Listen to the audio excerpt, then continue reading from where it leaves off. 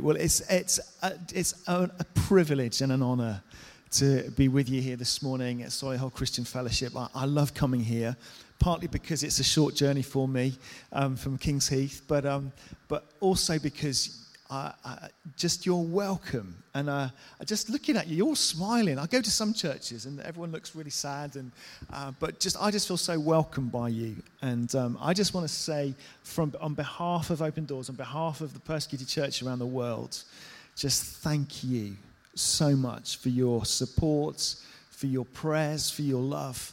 I tell you what, I get the privilege of going to meet Christians in these parts of the world, and I'd love to take you one day to actually meet them. It was great to have Craig with me in Turkey a couple of years ago now, was it? Last year. Wow, gosh. Feels ages ago. But the thing that amazed me about Craig, and I was thinking about this morning as I was getting ready, I've always thought Craig is so well dressed. And especially his shoes. They're always so shiny. Have you noticed that? And this morning I thought, I know what I'm going to do in preparation for coming here. I'm going to clean my shoes. And I thought, actually, they're not bad. They're pretty good. And then I stood next to Craig and I looked at his shoes and I thought, I have got a lot to learn. But I know it's fantastic to be here. I had a sense as we were worshiping this morning, and what a great time of worship. I've really sensed God's presence with us here this morning. Did you sense that? And a real sense that God it's almost like He's there ready to just do something. If only we would just take that next step. If only we would just give him everything and just say, God, I trust you. God, I trust you. And I just sense you're on the verge of something. I love that song, Through it all, my eyes are on you. My eyes are on you. And keep your eyes on Jesus. One of the things that I've had the privilege of learning from our persecuted family is just watching how they keep their eyes on Jesus, even though their lives are at risk, even though they are going through some tough times. And we all go through tough times, I know. But keep your eyes on Jesus. I want to just let you know about a few things. I know you've, or many of you, I've advertised this here before, got a few more copies if anyone wants to read God's Smuggler. Brother Andrew's story, just always, every time I read it, it just fills me afresh with faith, and so do read that. I've also, because I know that many of you have already read that one. Anyone read Prayer, the Real Battle? Yeah, a few of you. It's for me, this is, and I can say this because I read this before I worked with Open Doors. But for me, this was one of probably the best little books I've read on prayer. Just partly because it just, and I can sense that you guys are people of prayer. And when Craig was talking earlier about prayer triplets, I'm in a prayer triplet, and I tell you what, that is the one thing that really keeps me sometimes. That really, I know that wherever I am in the world, whatever I'm doing, I know that those brothers will pray for me, and I just have to send them a little message, and they'll pray. And I encourage you, if you're not already in a prayer triplet, do consider being in one, because they are just fantastic ways to stay accountable, but also to pray. Really, but pray. You can really pray knowing the situation about people in lots of detail, which you can't do with lots of people, but you can in threes. And so I do encourage you to do that. But Prayer, the Real Battle, I've only got a few, so the first few people who come and get one, do help yourself. They're free of charge. As you know, each year we produce the World Watch list. I just want to say, we're really not about trying to push Open Doors. We believe in Jesus and in building up Jesus and his kingdom. And so any organisation that is encouraging you to do that, we are fully behind. And I don't want you to just think, he's plugging Open Doors, and we're plugging the kingdom. Yeah? We want to see the gospel go to every nation, every tribe, every tongue, all the dark places of the world where it's really hard right now. We want the light of the gospel there. And this is a way to encourage the church to pray for that. And do take it. We launch it each year in Parliament, and we produce for the MPs just a little. It helps them understand a bit more of how we get to the top 50 countries in the world watch list. As you saw in that video, the top 5 right now, North Korea being number 1 for the last 17 years. I don't know if anyone's met Hey Woo. She was here in the UK this year. She was at Spring Harvest and New Wine, and we took her around to many places, and she told her story. And I just tell you, she's a remarkable woman who's been through one of the toughest and the most notorious labour camps in North Korea, where they say that you don't survive. In North Korea, just to own a Bible is enough to put you in prison. And when I meet these people, I just think, wow, that you've been willing to risk your life to follow Jesus. And it's such an honour and a privilege. And when we were with her, do you know what I said to her? I said, going around the UK, anything that you're picking up, anything that you sense, this is just before she left. And she said this. I believe the church in the UK needs to cultivate a spirit of thankfulness. And I was like, wow, she could have said anything. And coming from her with all that she has been through, all the suffering she's been through, and she said, cultivate a spirit of thankfulness.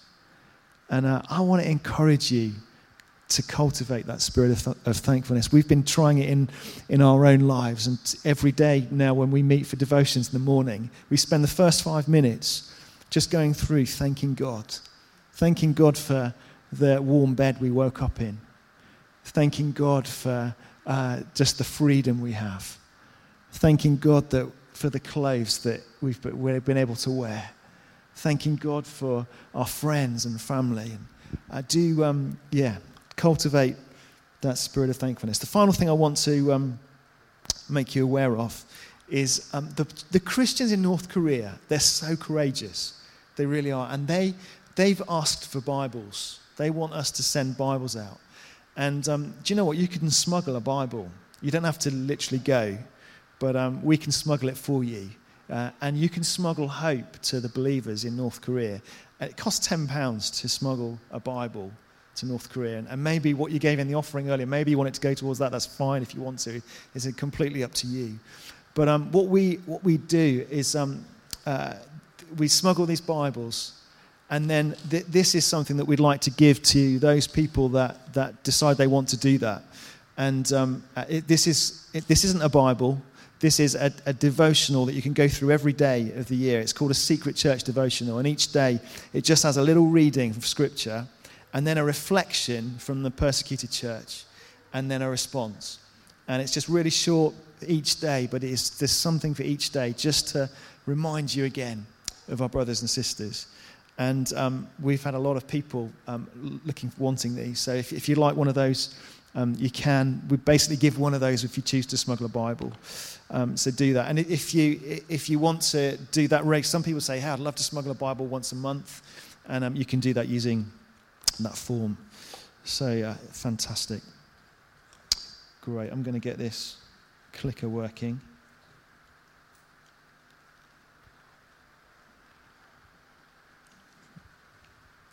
Okay, let's look at 2 Timothy.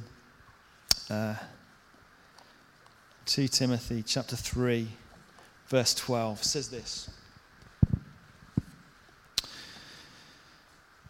In fact, everyone, that includes, I think that includes you and me, who wants to live a godly life in Christ Jesus will be persecuted.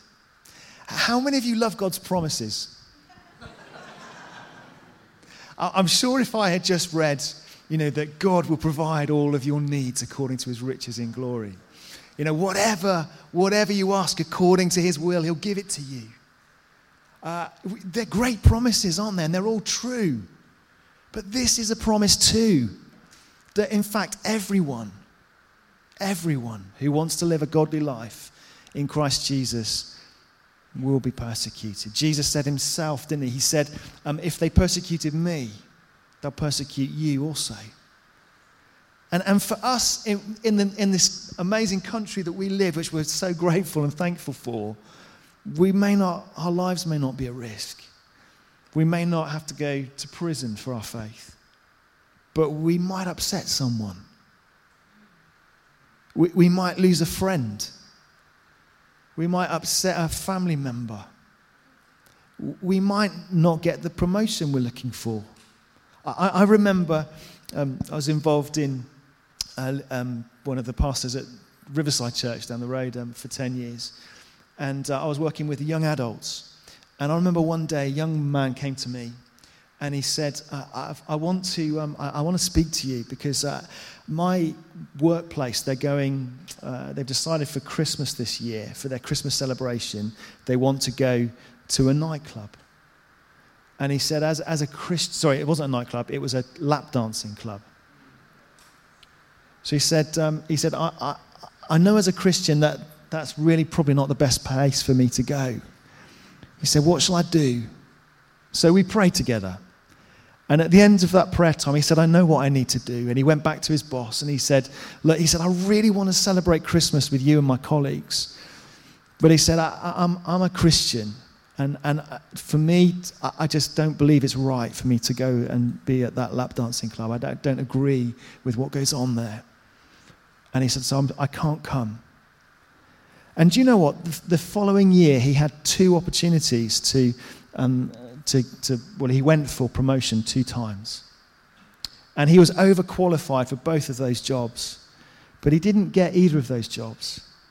And when he asked why, his boss said to him, because you didn't join in with our Christmas celebrations. And he made a stand. He made a stand for Christ. And you know, God will honor him for that. God will honor him for that. But I want to encourage you, whatever it takes, make that stand for Christ.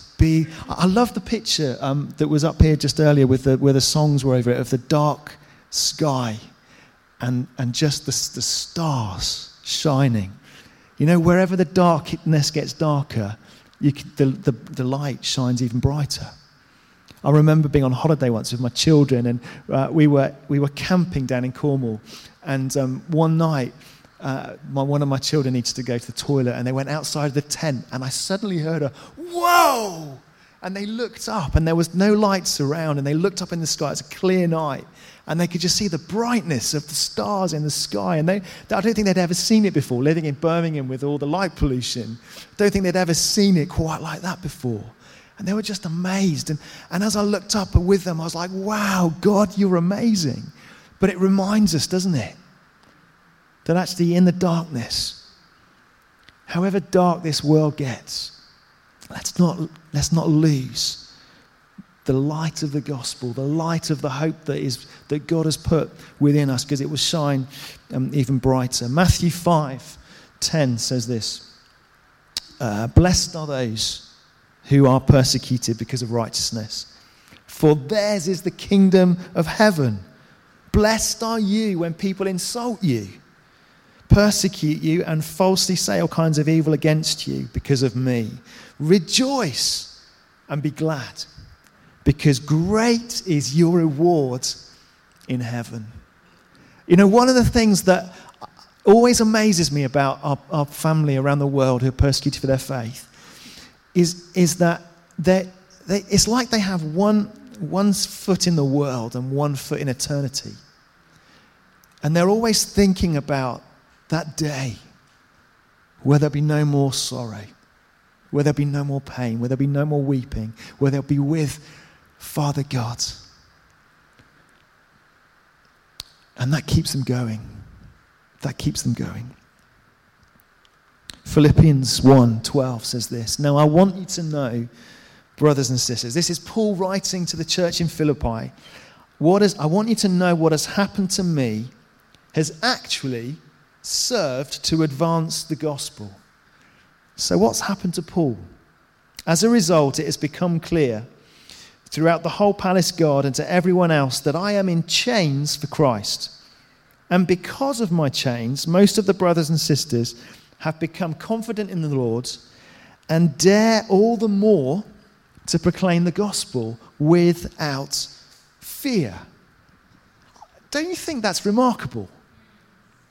I mean, what would you do if, say, Ben or Craig, as leaders of your church, leaders of Solihull Christian Fellowship, were arrested, put in prison, and then the police were to come here and to say to all of you, if any of you continue to tell people about Jesus and to live as a follower of Jesus, then you will be arrested and put in prison too. Would that make you more confident or less confident? Interesting question, isn't it? I wonder, what would it do to us? But when you see Scripture, you see the early church, they became more confident in declaring the gospel, proclaiming the gospel without fear. And do you know what? That's happening in the persecuted church too. That's what we see is happening, is people are becoming even more confident. And I just want to share a few stories, if I may, just of just a few people that I've had the privilege of meeting this year. I want to start in North Korea. You know, in North Korea, there's idols in North Korea. And no matter what you've heard on the news recently about Trump meeting with, Kim Jong-un, that's right. It hasn't got any easier for Christians. In fact, it's probably got worse, if anything. And please continue to pray for them. But in your house, if you live in North Korea, you have to have a picture on your picture, or 3 pictures on your wall. Kim Jong-un, his father, and his grandfather. And basically, you worship those. They're your gods. And do you know what? If you don't have them in your house, then basically you'll be arrested, put in prison. And what's worse is if there was a fire in your house, your responsibility, your first responsibility, is to get those pictures down and to rescue them from the house before you even consider going and finding your children. And if not, you'll be put into prison or shot for it. And that's the kind of regime, that's the kind of pressure that North Koreans are living under. And if you're a Christian, wow, it's even worse. And I want to just show you one of the things that is amazing actually about the Bibles is that they're so passionate about Scripture. They want their own Bible. And when they get one, do you know what they do with it? They hide it. They have to. They normally hide it. Sometimes they put it in their sock, and that's why we get small, flexible ones so they can put them in their socks. Sometimes they might hide them in a jar of rice, but most of them have them in a jar, put them in a plastic bag, and bury them in their garden. And then once a week, they'll often go to the garden, they'll dig it up at night time when there's no one around. They'll put a blanket over their head, and with a torch, they'll read Scripture and feed on the Word of God, and then bury it again. And try and remember what they've read for the rest of the week, and then they'll try and do it again the week after. They're so desperate for the Word of God. And I just think, man, how many Bibles do I have in my house? How much do I really value and devour the Word of God? I want you to imagine for a moment, just try and help you understand what life could be like for you as a Christian in North Korea. I want you to imagine, I'm not Andy here anymore. I'm a North Korean. And this is my story. The story of number 42. The name I was born with was the first thing they took away from me. When I arrived here, my name is Prisoner 42. Every morning at 8 a.m., they call for 42. I have to crawl through the cat flap. When I stand up, I'm not allowed to look at the guards. I have to get up, put my hands behind my back, and follow them to the interrogation room. I'm in there for hours each day. Every day they ask the same questions. Why were you in China? Who did you meet? Did you go to church? Did you have a Bible? Did you meet any South Koreans? Are you a Christian? Am I a Christian? Yes, I love Jesus, but I deny everything. I have to admit that I was helped by Chinese Christians. If I admit that, I will be killed, either fast or slowly, but I will be murdered. I'm so terribly afraid. They beat and kick me every day. It hurts the most when they hit my ears. My ears ring for hours and days. At the end of the day, they bring me back to my cell. My cell is warm during the day, cold at night. It's so small, I can barely lie down. I'm not allowed to lie down much. I have to sit on my knees with closed fists. I'm not even allowed to open them. I'm in solitary confinement because according to them, I believe in God. My grandfather, he's the one who believed in God. On Sundays, he told me to leave the house and play outside. I didn't want to, but he forced me. When I came to China, I met Christians. I was touched by them. They never really spoke about the gospel, but I participated in their worship services. Then one night, I dreamt of my grandfather. I saw him sitting in a circle with other men. There was a Bible in the middle, and all of them were praying. In my dream, I shouted at him, "I'm a believer too." I always thought I was like Joseph, the first one in the family to really follow God. But now I realized I came from a Christian family.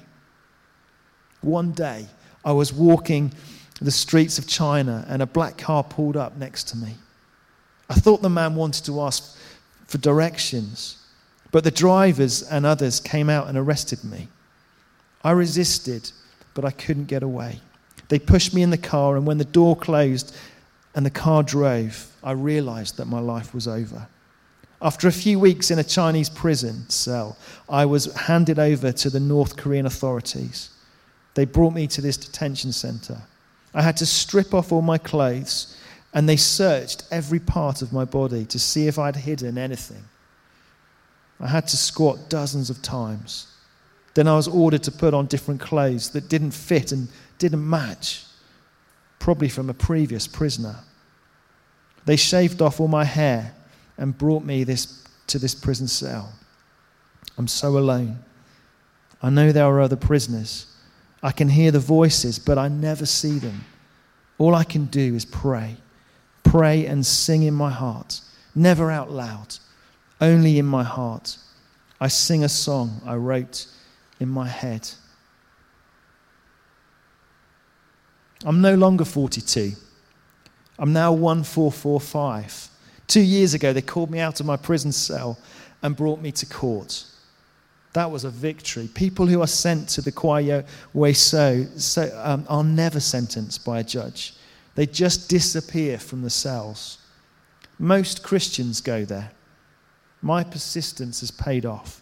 They have not found me guilty for being a Christian. At the court, there was no lawyer to present me. I just stood in front of the judge with guards behind me. But I wasn't alone. My wife was there too. She looked at me with the saddest eyes I'd ever seen. She was clearly crying. I wanted to say so much, and I know she wanted to talk to me too, but we couldn't. The judge asked her if she wanted to divorce me. In a broken voice, she said yes.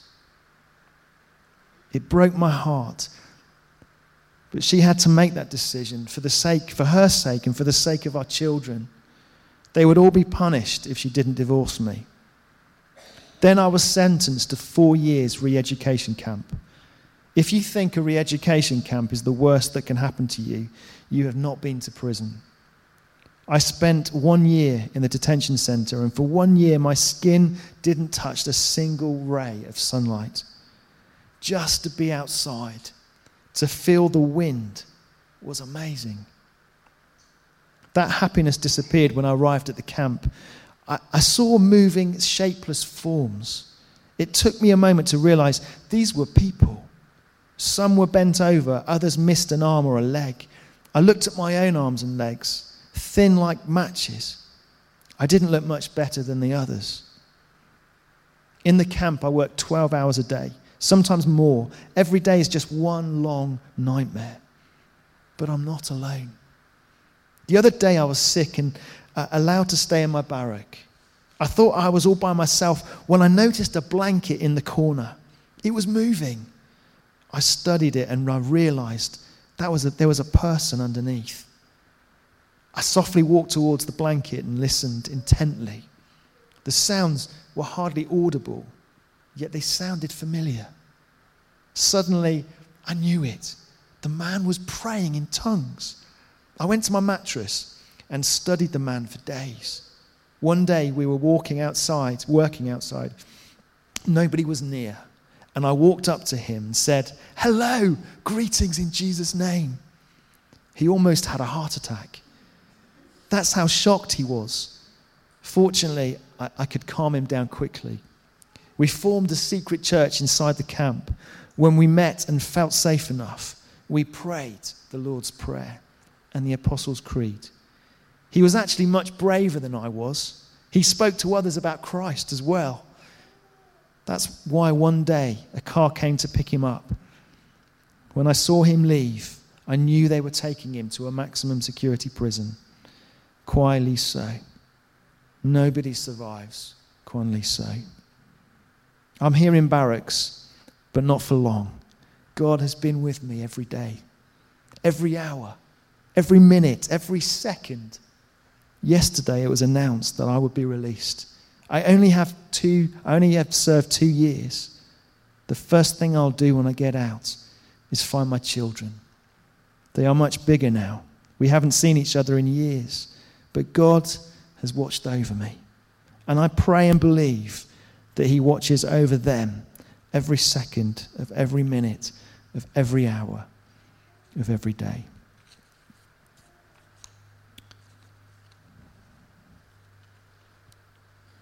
That was written by a man that I had the privilege of meeting.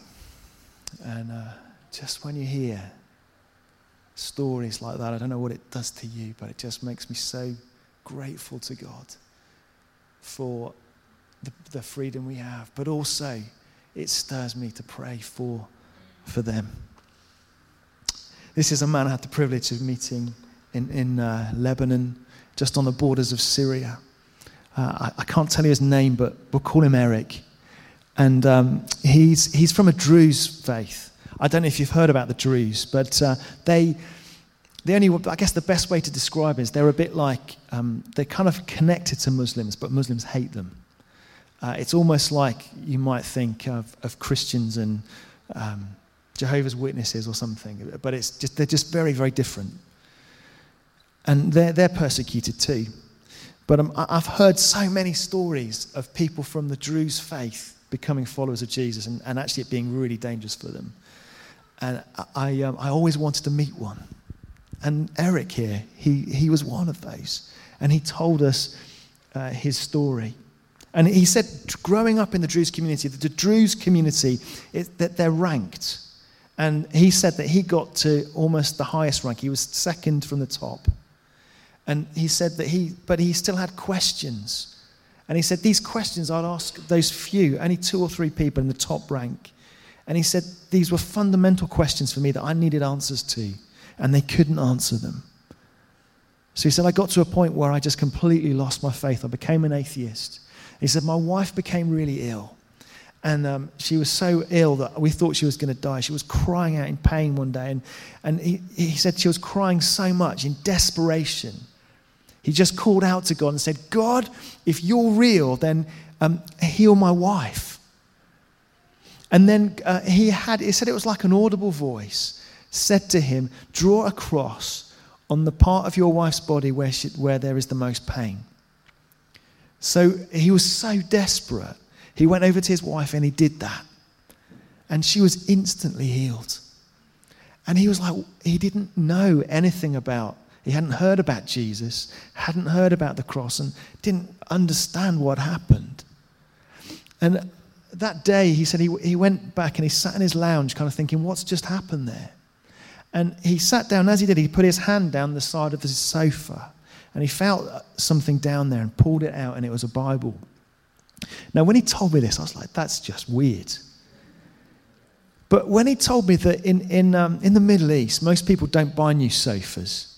And also, most people don't keep keep their money in banks or their possessions in safes or anything like that. He said the banks are just not safe places for that.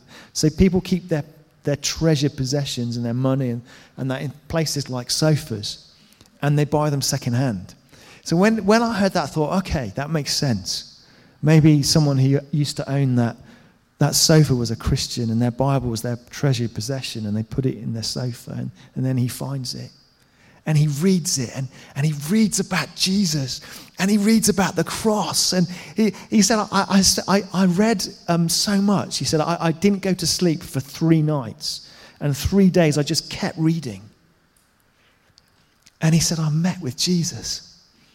And he became a follower of Jesus. And then he sought out a Christian and found them. And they were able to disciple him in his faith. And he grew in his faith. And he said so much so that he decided that he was going to reach out to the Druze community, which is a really dangerous thing to do. But he did it. And he said hundreds of Druze came to know Jesus. And he planted 3 churches. And then the leader of the Druze community came to him. And he said, you cannot do this anymore. If you continue to do this, we're going to kill you. So the church then had to go underground. But he said, we didn't stop. We kept going. And he said, more people came to know Jesus. And he said, you know what? One day, I'm pretty sure I'm going to be killed for this. But he said, I'm going to continue going until Jesus takes me home. I'm never going to give up. Jesus is worth shouting about. Jesus is worth telling people about, because I know that one day I'm going to face him. And I want to hear him say, well done. Good and faithful servant. Continue to pray for Eric. I'm going to finish with this man. I met him in Jordan this year. He became really radicalized in his faith as a Muslim. And he ended up joining ISIS. He was there in Mosul when in the summer of 2014 when over 10,000 Christians had to flee Mosul. And he was part of ISIS that were driving them out. And he said he was even involved in some killings of Christians too. But he said he used to walk through his town, and he said there was a shop window, and on this shop window, he said he saw the words, God is love. And he said it made him really angry, because he said God is not a God of love. He said if God is a God of love, then that makes him weak. Because God is, or Allah as he would refer to him, he said Allah is the Almighty. And the Almighty, if he loves someone, that makes you weak. That makes you vulnerable. And he said, how can the Almighty be a God of love? And he was so angry by this that every time he walked past the window, he shot it. And the poor shopkeeper every day had to keep replacing his window. And one day he got so mad, he went into the shop, and with a gun to the head of the shopkeeper, he said, what do you think you're doing? God is not a God of love. And that shopkeeper told him about Jesus and told him why God was a God of love and how he gave his only son to save the world. And this man, as he heard that, he knew it was the truth, and he got down on his knees and gave his life to Jesus. And this is him there now, telling us that story. The guy in the pale blue shirt.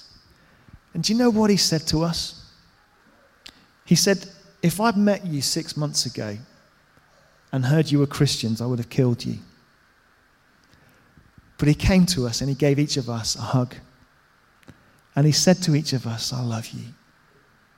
And I know God loves you." And after he became a Christian, the pastor stood next to him. He said, we knew that he had a hefty bounty over his head. He was quite high up. And people were looking for him. People were after him. And so they protected him. They put him in a safe house. And one day the pastor he visited him every day. And he discipled him. And he said, but one day when he visited him, he said, you know what? He said, as a Muslim, I was ready at any point to strap bombs to myself and go and blow myself up in the name of Allah. I would have done that. He said, I become a Christian and then I'm hiding. And the pastor looked at him and he said, wow. He said, you want to go out and tell people about Jesus? And he said, yeah, of course I do. So he goes out now every day, even though people are looking for him, people are after him. And he tells people about Jesus. And he'd only been 6 months a follower of Jesus when I met him. And in that time, he's already led about 300 ex-members of ISIS to Jesus. God is at work. God is at work. And even in the darkest places, that small light, that just a flicker, that star in the sky can be as bright as anything. And I know I'm out of time, but I want to encourage you, Solihull Christian Fellowship, don't lose that light that God's put in you, the hope of the gospel, because this community of Shirley needs you. And I believe God's going to do amazing things through you if you remain faithful to him and are willing to give him all and follow him. Should we pray together?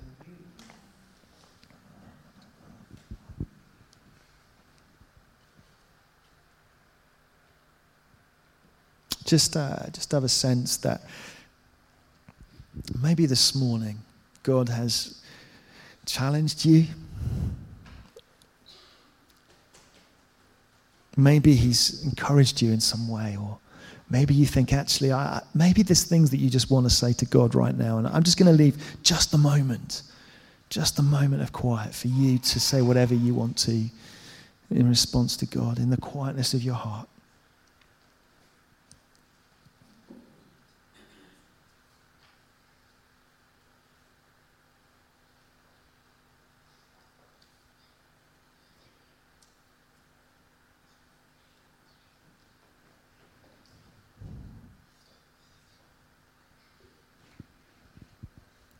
Father, I want to thank you for your presence. Thank you, God, that you are here. Through it all, our eyes are on you. Jesus, help us to keep our eyes on you, no matter what happens around us, no matter what's going on in this crazy world. God, help us keep our eyes on you. Help us to remain faithful to the things that you've called us to. Thank you for our brothers and sisters around the world who teach us what it really means to give everything for you. We pray for them this morning. God, would they know you so close to them? Those that feel they're at a point where they can't keep going any longer, Lord, would you fill them with your strength? Thank you, Lord, that you are building your church and the gates of hell will not prevail against it. Thank you that whatever the enemy seeks to do harm, you turn it to good. And Lord, thank you that you're at work. You're still on the throne. You're still king. And Lord, I want to pray for Solihull Christian Fellowship. Thank you for the witness they are here in Shirley. And I pray that you'd continue, Lord, to make them shine even brighter in this place. That they'll see many come to know you, Jesus. Thank you, Lord. Amen.